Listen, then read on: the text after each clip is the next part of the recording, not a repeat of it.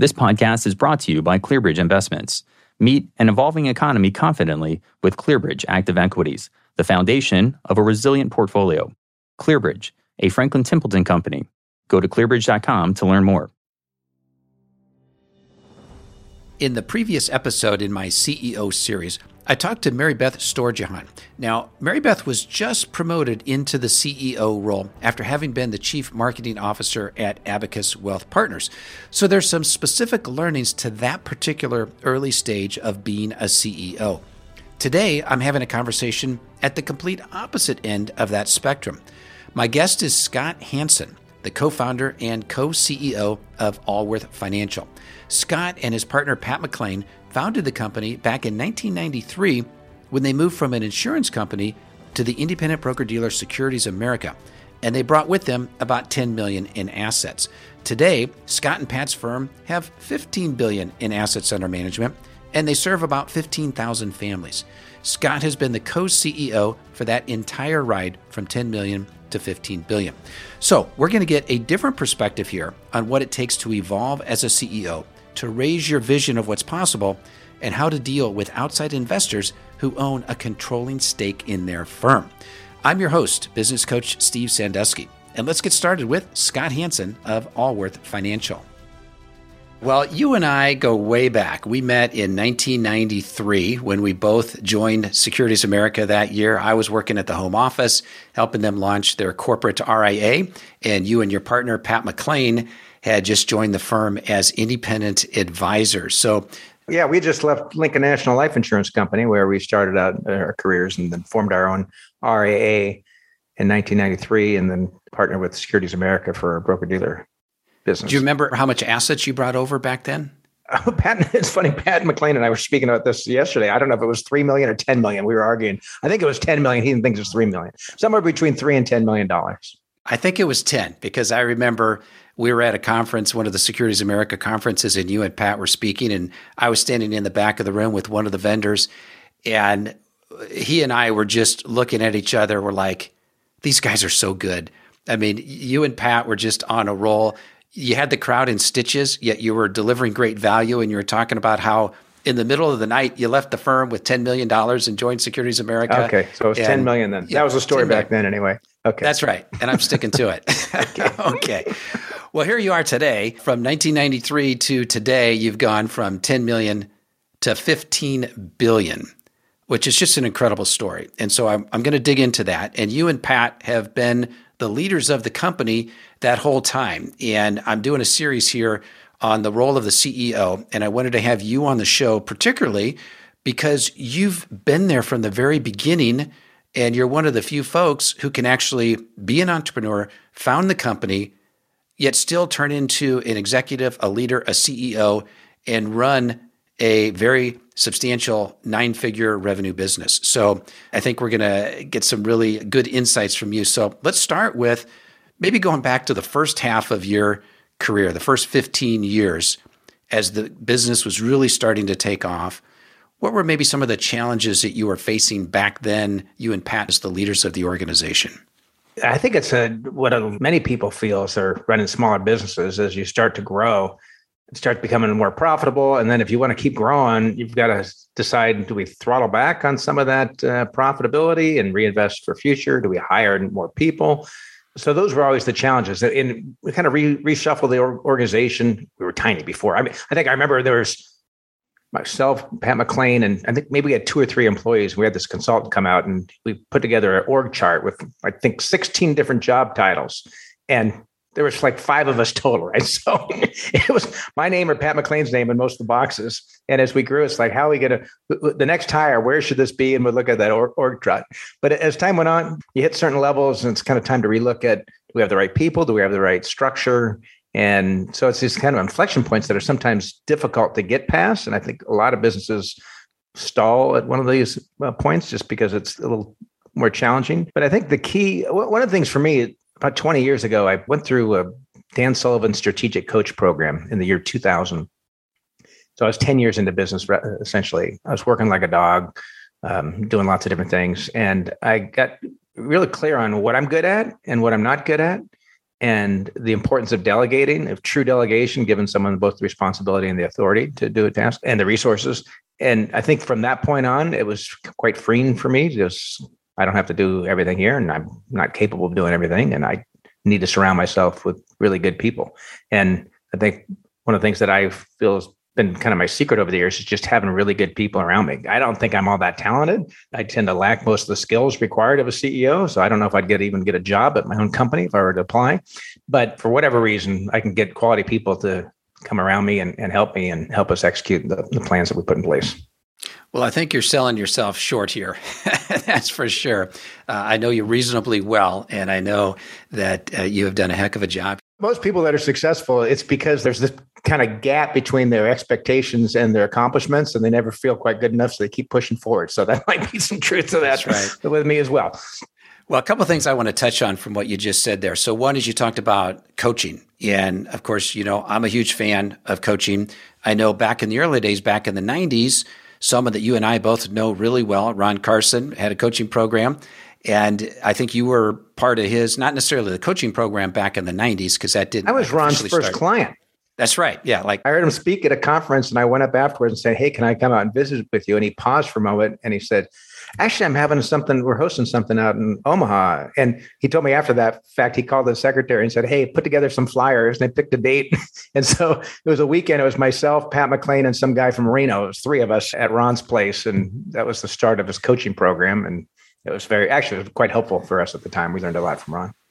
Yeah, that was probably 93, 94, 95, somewhere right around there. Yep. And then he continued to do that once a year. I would call it more of a dog and pony show. And then he and I partnered in 2001 and really turned it into an ongoing coaching program. And then I ran that from 2001 to about 2012. So coaching is huge. So you learned some good things from Ron back in the day. Dan Sullivan's strategic coaching program as well. Michael Gerber, the E-Myth, we had hired Gerber for some things. I hired Bill Good years back too for some consulting. And when you're small, you can hire these smaller firms. It doesn't cost you an arm and a leg. It's like the larger you get, I think companies just look at the size and that's how they determine their price. It's what it feels like, because it can be mind-boggling what some of these big consulting firms want to charge for projects. Well, pulling some of those names out, you're clearly dating each of us. That's right.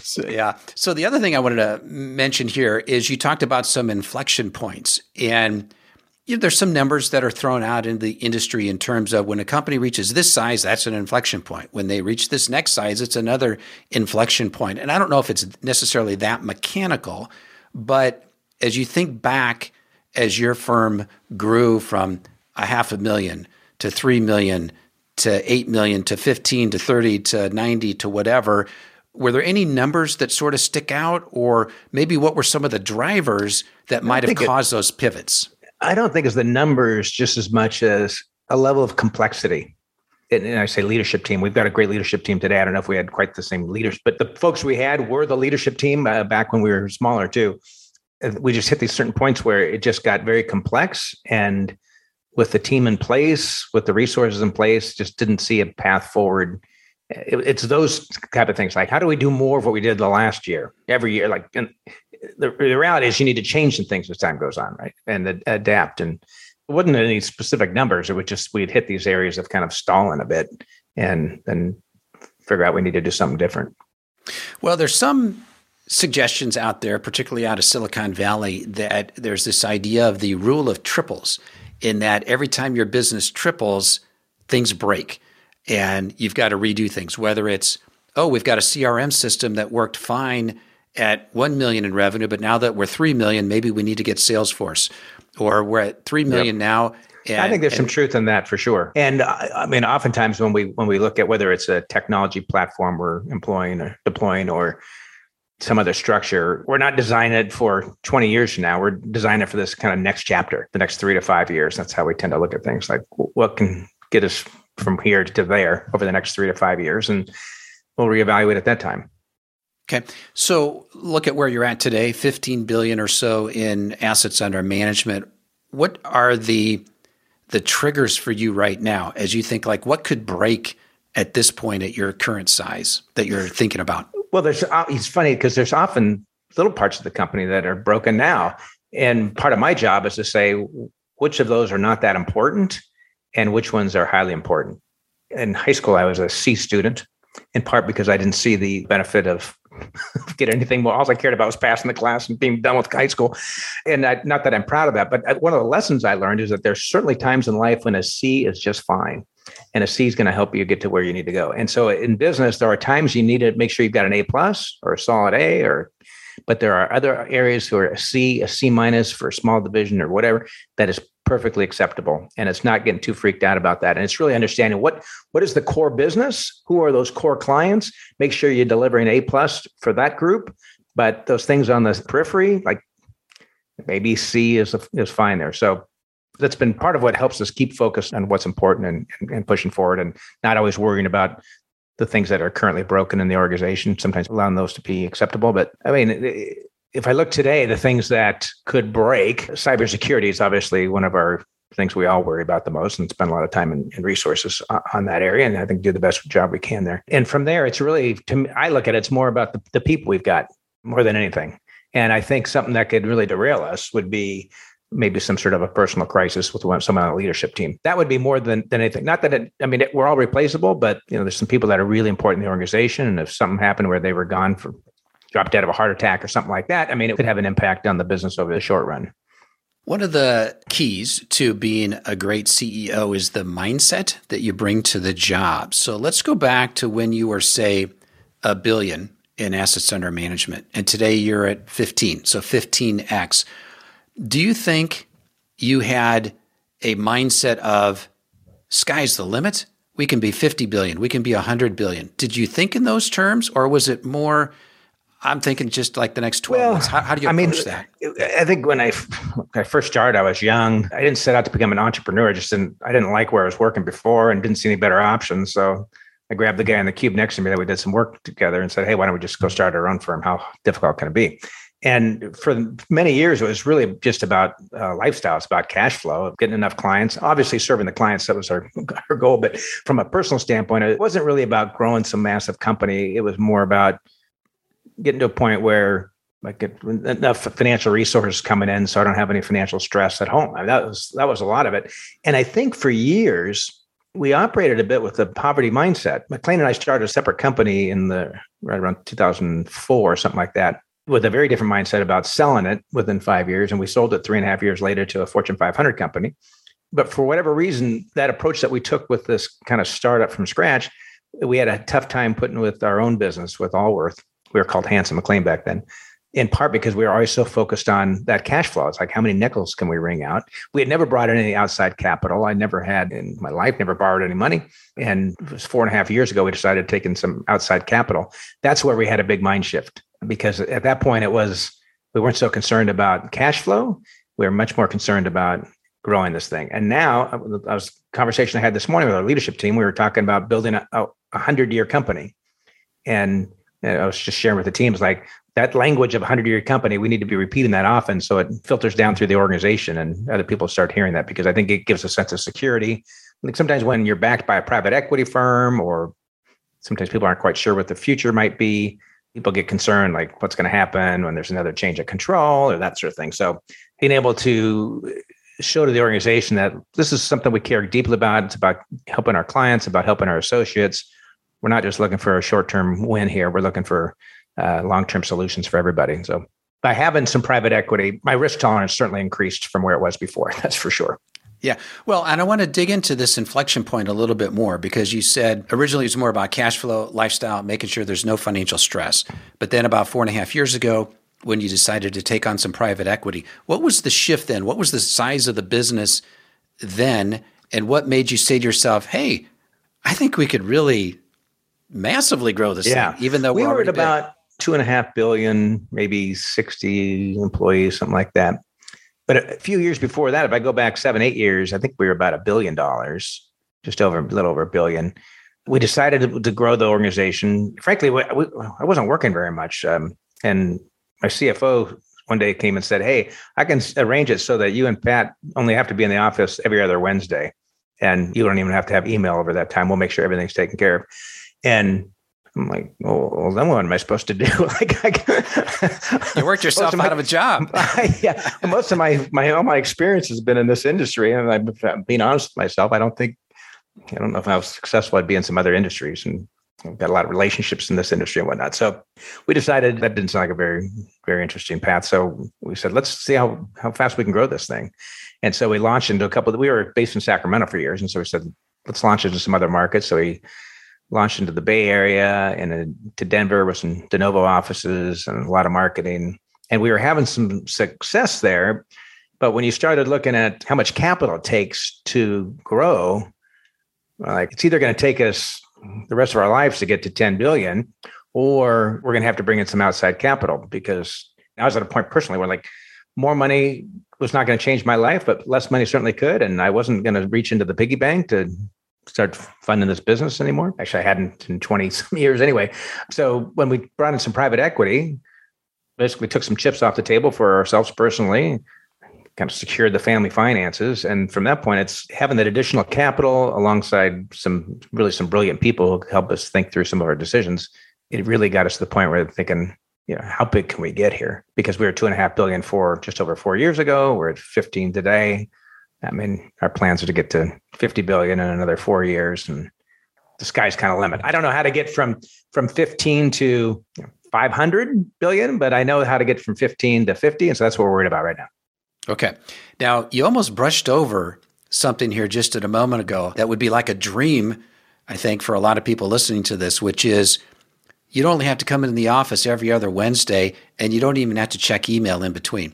So I think a lot of people want to get to the point where, I don't want to say they're irrelevant, but you know that you've built a business, you know that you put the team in place, the processes in place, and things are running smoothly when it doesn't rely on you anymore. So take me back to what did you guys put in place so that you could get to the point where you and Pat didn't have to be there every day? I mean, I think a lot of this comes back from my time I spent as the strategic coach 22 years ago.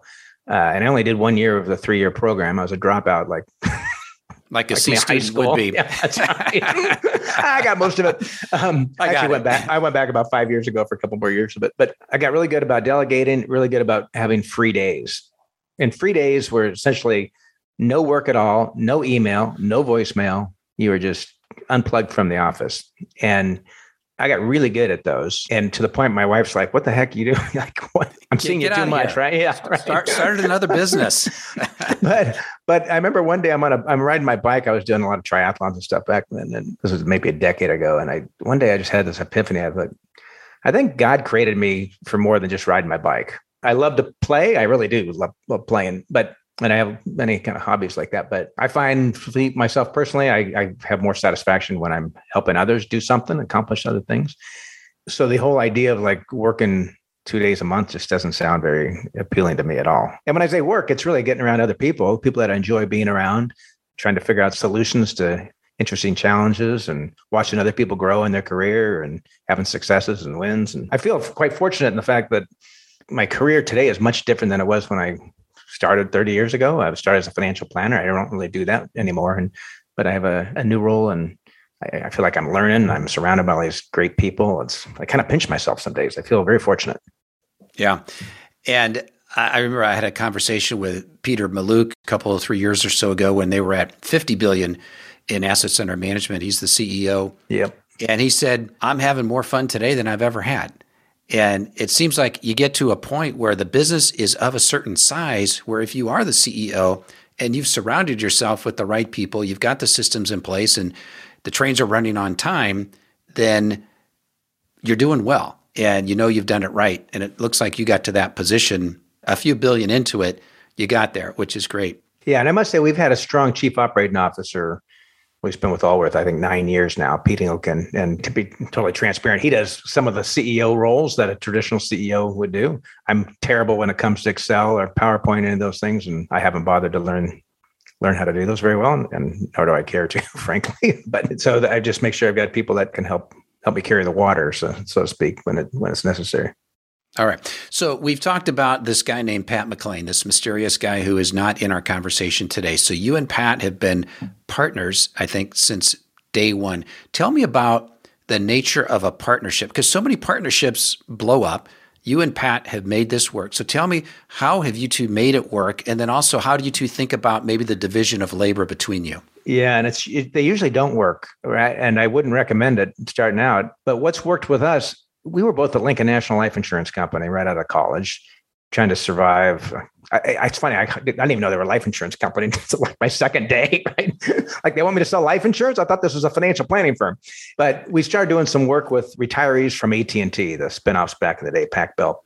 So Pat and I started working together, not as partners, but just doing some joint work together. Hey, let's figure this thing out together. And we had unique skills and we complemented each other well. And we had some good success. And so when we started what was then Hanson McLean in 1993, I think the first few months we were kind of keeping our own books or whatever business. And after a while we said, well, this is ridiculous. Let's just throw everything in the pot together. Let's don't worry about who does what. Let's focus on what each one of us are good at and not worry about the rest. And it's worked so well for us over the years that in the back of my mind, and I'm sure in the back of his mind, there's always kind of that question like, would I be more successful or less successful if we didn't have this long-term partnership?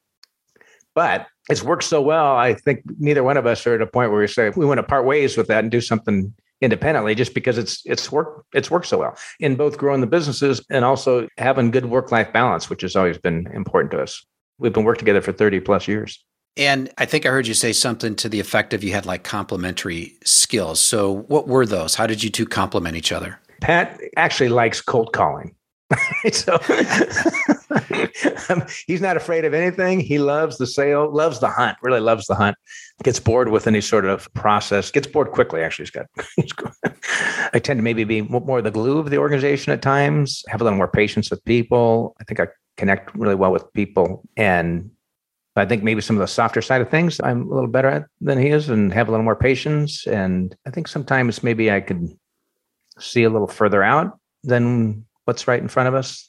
Okay. So if I asked Pat, hey, Pat, describe Scott for me, what do you think Pat would say? So I've been carrying that guy for 30 years. I don't know. I think probably the things I just said. I don't really spend that much time thinking about how we're supposed to complement each other. Like we just both focus on things that we enjoy doing, and the things that we're not proficient at or enjoy doing, we have other great people in the organization that do those things. So you're the Lennon McCartney of the financial industry. Okay. And I say that because I'm going to see Paul McCartney in concert in May. Oh, there we go.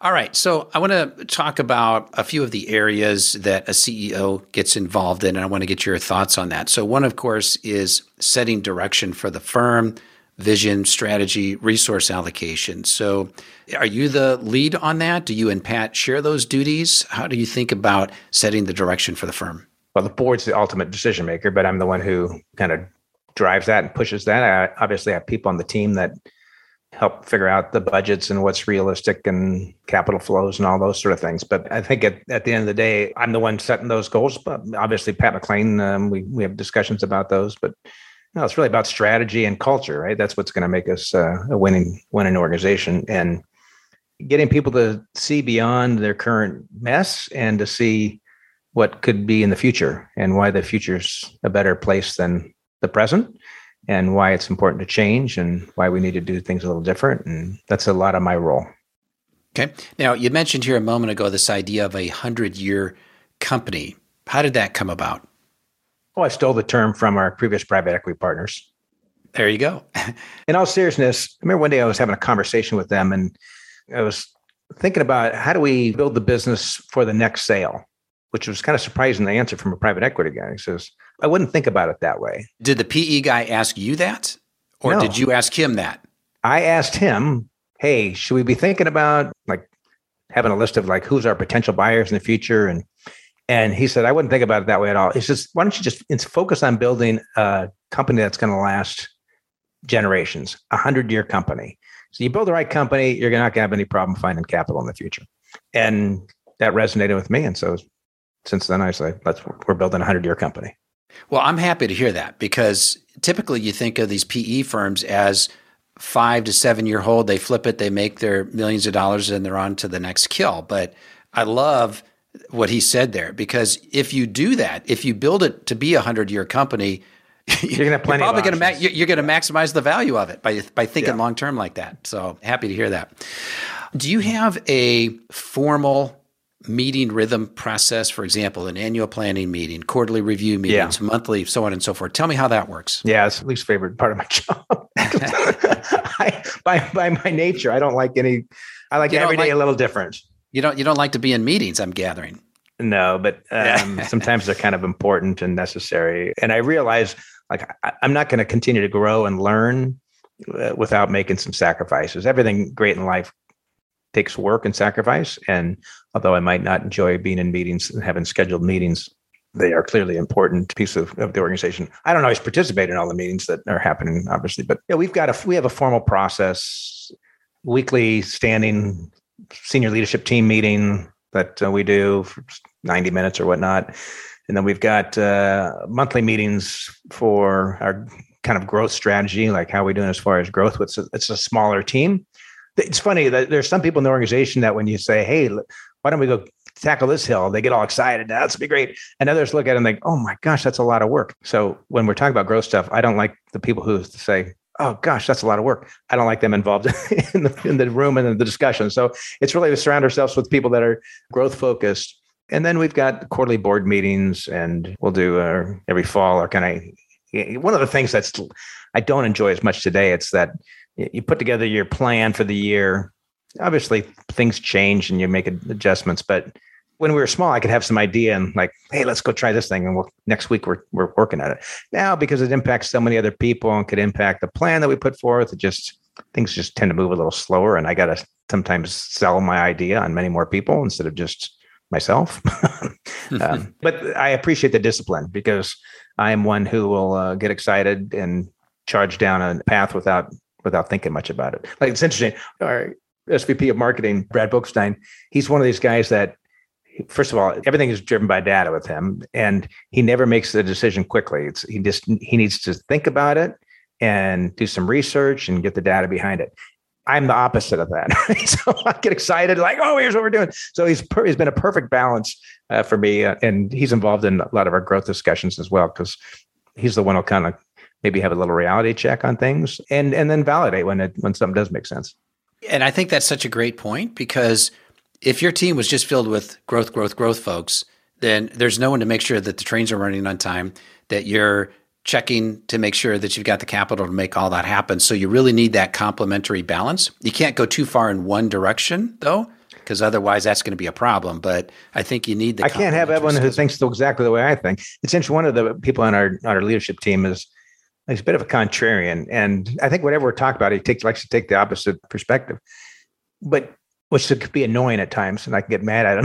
But I also appreciate it. I appreciate it because we can all get excited about something, and he's the one saying, hey, like, here's the reality here. And then conversely, sometimes we're not excited about something, and he'll take the opposite approach. And so that's been helpful to have on the team. Yeah. And it's the search for the truth, really. You want someone to poke holes into it, because you don't want to have a blind spot here that you're going along your merrily way here thinking, oh, this is great, when someone else could have pointed out a blind spot that you didn't see that really was obvious to someone else, but you just missed it. So having someone that can play the devil's advocate, so to speak, is definitely a good strategy. And we had an all day, it was a day and a half. We did this on a quarterly basis with our leadership team. We'll spend a day and a half together. And this last time, we went through the book, The 5 Dysfunctions of a Team, Pat Lencioni. Yep. I'd read it a few times before. It's a very quick read. I was just listening to a podcast with him this morning on my hike. I mean, I think I like his stuff a lot. But for us, it was just good because we had just some open, honest conversations. And what that led to is 2 weeks ago, one of our leaders sat me down and called me out on a couple of things, which I was so appreciative, because one of the things I share with the team, like, I don't get enough feedback from you guys on. I don't know how to improve. No one gives me a performance report and that sort of thing. So I fired the guy. No, yeah. No, I appreciate him calling me out on those things. And I think of our organization as a team. We like to talk about a team a lot. Like, in order to have a winning team, not only you need to have a good strategy and whatnot, but you need winning players.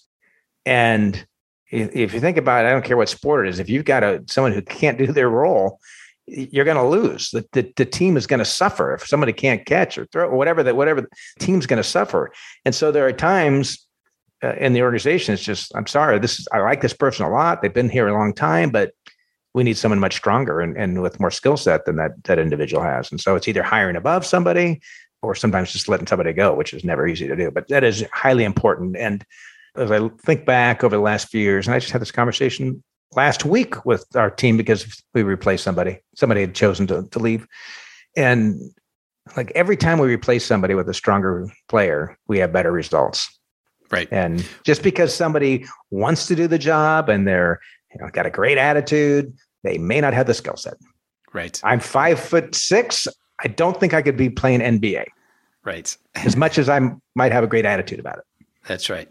A couple of things there. So one is you talked about no one gives you a performance review. And that's one of the unique things about the role that you're in, the CEO role, and that everyone in the company reports up to you.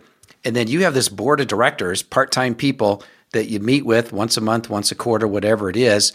You report to them, yes, but they're not necessarily going to give you deep performance reviews. And so it's a bit of a lonely And I've role. asked. Yeah.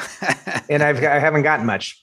There you go. Yeah. So that's why it's important to have like coaching. They don't work closely enough probably with me they see the results. And luckily we continue to hit our numbers all the time. And so when you exceed your plan, the board tends to be pleased about that. So right. They're not ragging on you too much. The other thing I want to mention here is you talk about the team. So absolutely, we want to get the best people possible that we can on the team.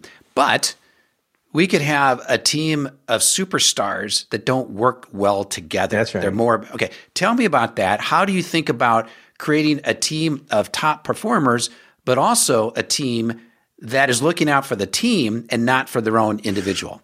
Well, one thing, before we hire someone on the leadership team, the other members of the leadership team interviews that individual and sees, is it going to be a good cultural fit? I mean, right now I think I just got a verbal. This person I've been chasing for over 2 years. I finally got a yes yesterday from this individual. The person, we had him speak to people on our leadership team. And I wanted to know from these, do you want this person on the team? Will you feel comfortable with this person? Can you work well with this person? And so if at times we get a thumbs down, or I just have a sense somebody's not going to fit in well with the leadership team, and it's a non-starter for us. I mean, this is our team, right? They got to play well together.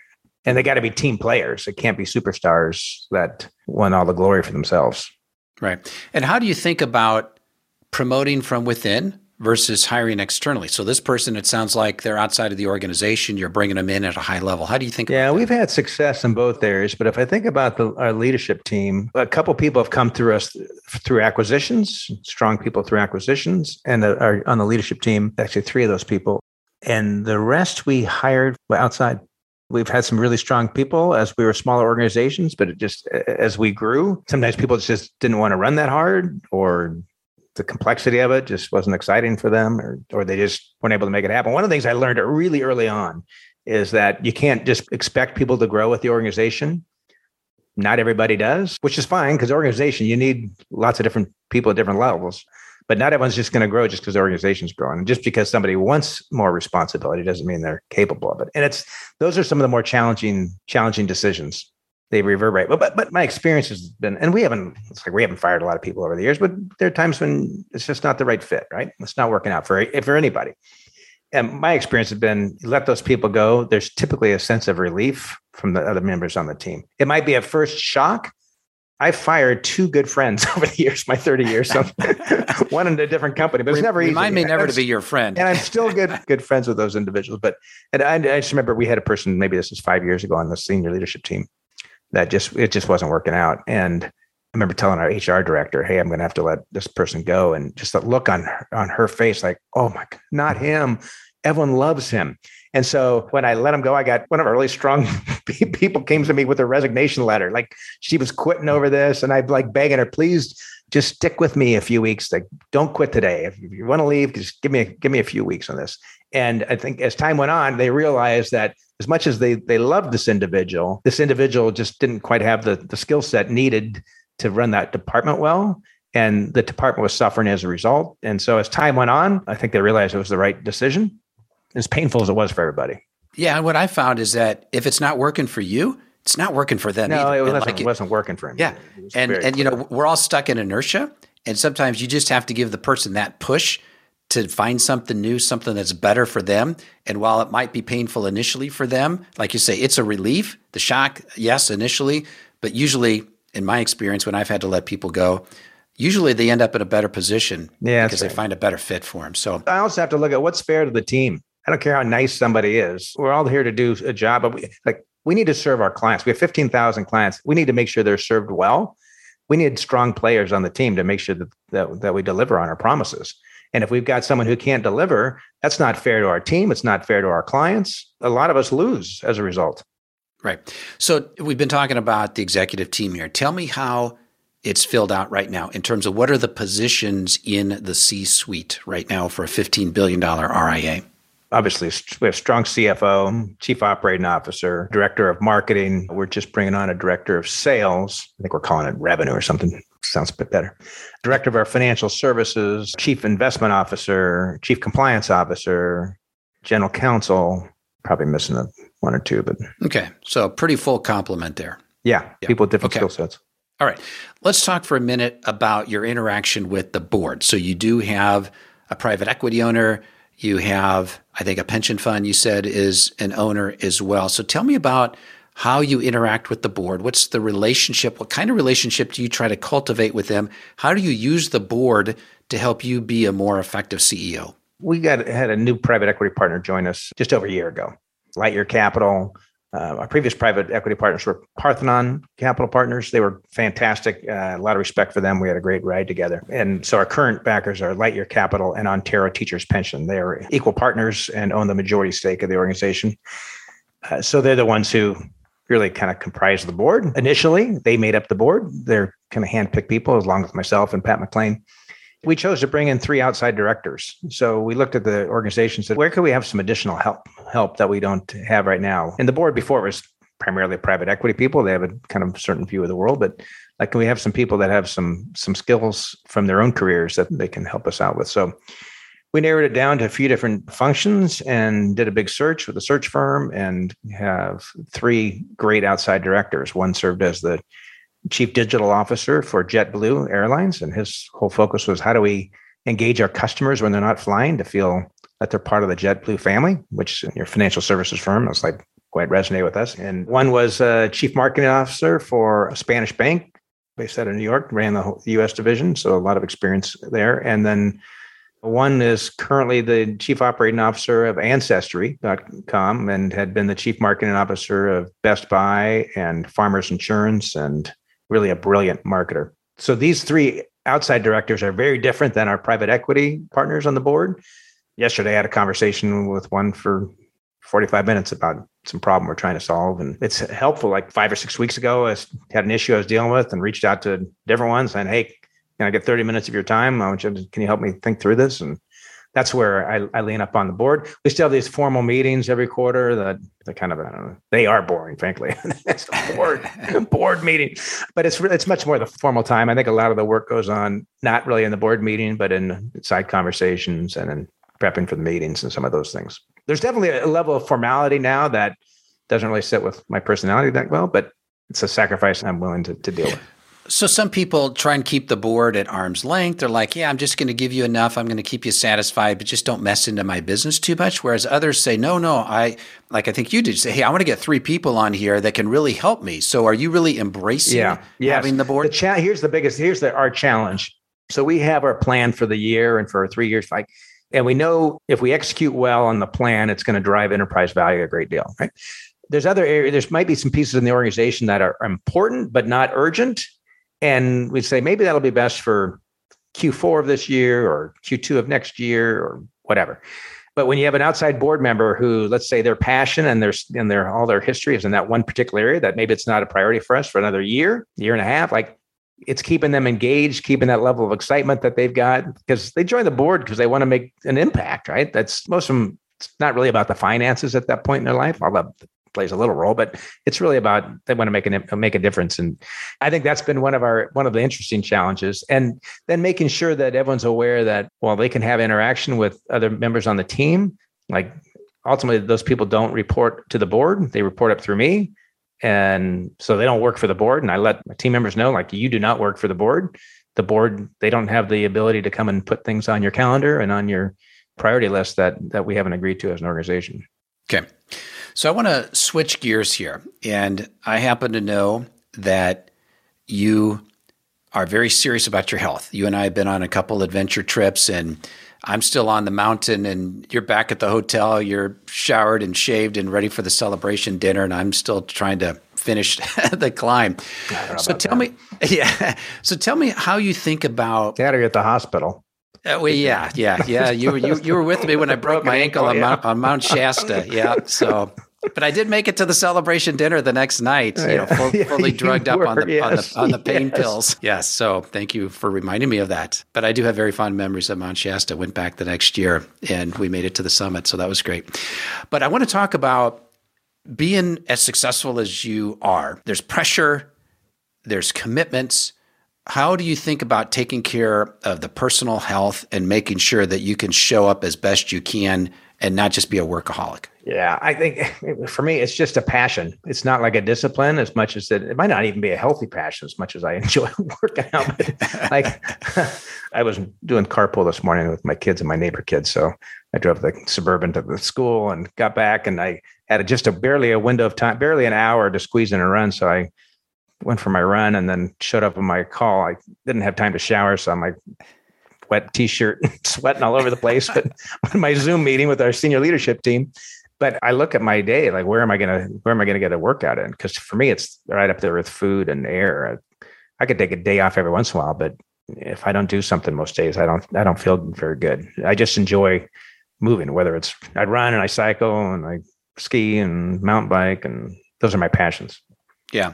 Well, and what's great about that is working out is not a chore to you. It's just, I love to do this. It's just part of who I am. And it's not a discipline. And if it becomes a discipline, it's going to be hard to maintain over time. But it's just a part of your lifestyle, it sounds like. Yeah. But I was on a trip a couple weeks ago with a newer member of our team. And I think we're at the airport, and I ordered a burger and fries. And she was shocked that I would eat. I'm like, are you kidding me? Just because I work out a lot doesn't mean I don't.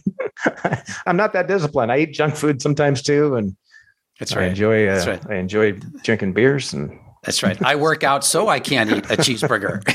That's right. Although my doctor says otherwise, but that's right. That's right. Well, Scott, this has been fantastic here. Is there anything else that you want to mention here that we haven't talked about yet? I just think I spent 30 years helping people. I mean, we specialize Allworth helping people move from the workplace to retirement.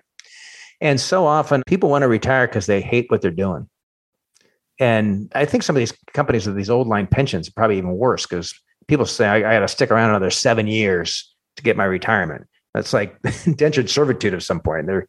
And they've got all these things that they want to do, their bucket list or whatever. And they think, well, when I retire one day, I want to do those things. I think it's such a bad way to look at life. Like, who knows if we're going to make it to tomorrow, right? Like, I don't know.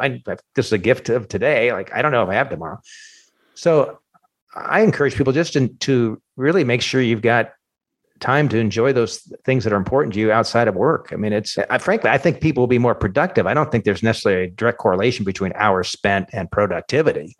People can be highly productive, not that many hours. So for me, I think people in leadership, and they're modeling for the rest of the people on their team, have a good work-life balance, have other outside pursuits and things that are going to be fulfilling. You'll be a better person as a result. And then if you don't make it to retirement, oh, well, like you didn't miss out on anything.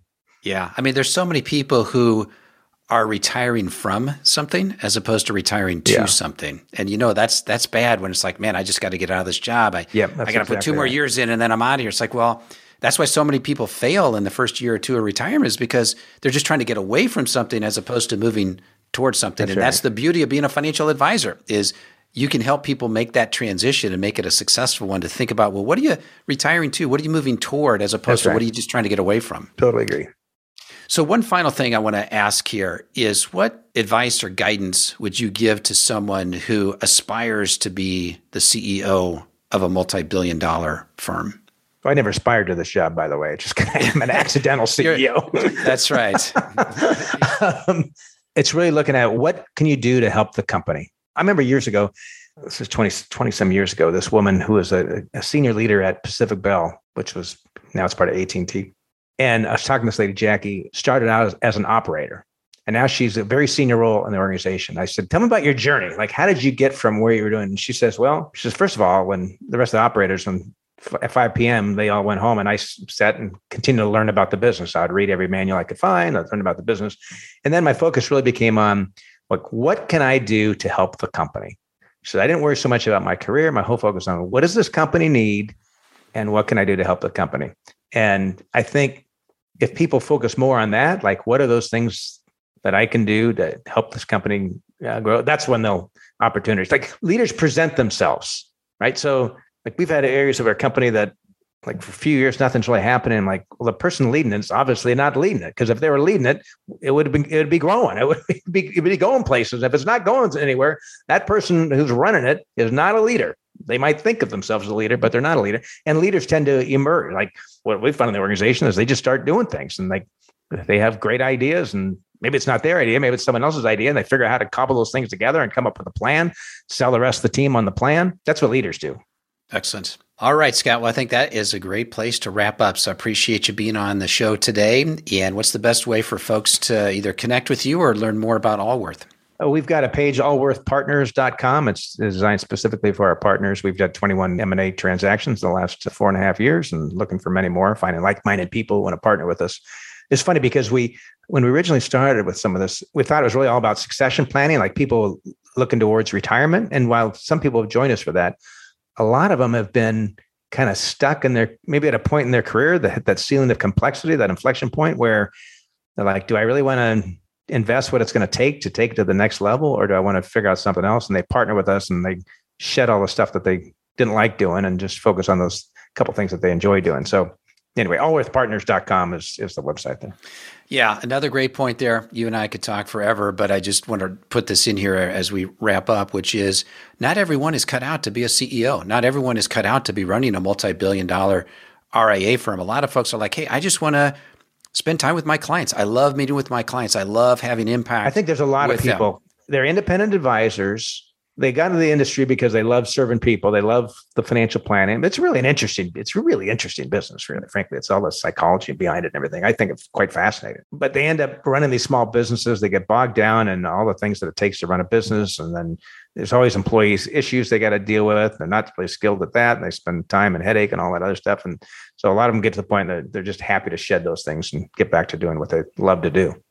Right. Yep. So just like an advisor helps their client clarify what their goals and objectives are through life, an advisor has to go through that process themselves and decide, do I want to spend my time being an advisor or do I want to spend my time running a growing business? And a lot of times I want to be an advisor and I'll let someone else run the business for me. Well, frankly, our best advisors are probably the highest paid people. I'm not the highest paid person in the organization, so that's fine. You've done pretty well for a C student. I might have a bigger equity stake in the organization than some of our advisors, but anyway. That's right. Okay, Scott, again, I'm working for something different. That's right. All right, thank you, Steve. Thanks, buddy. Thanks for being on the show. My key takeaway from my conversation with Scott Hanson is you don't have to have it all figured out from day one. Scott talked about how in the early years, they were focused on making enough money to reduce financial stress at home, and it wasn't until well into their careers that they shifted their thinking to the point now where they want to build a 100-year company. All right, that's all for today. Make sure you like and share this podcast through your favorite social platforms, and for more great podcasts, visit us at barons.com/podcasts. Take care and be safe.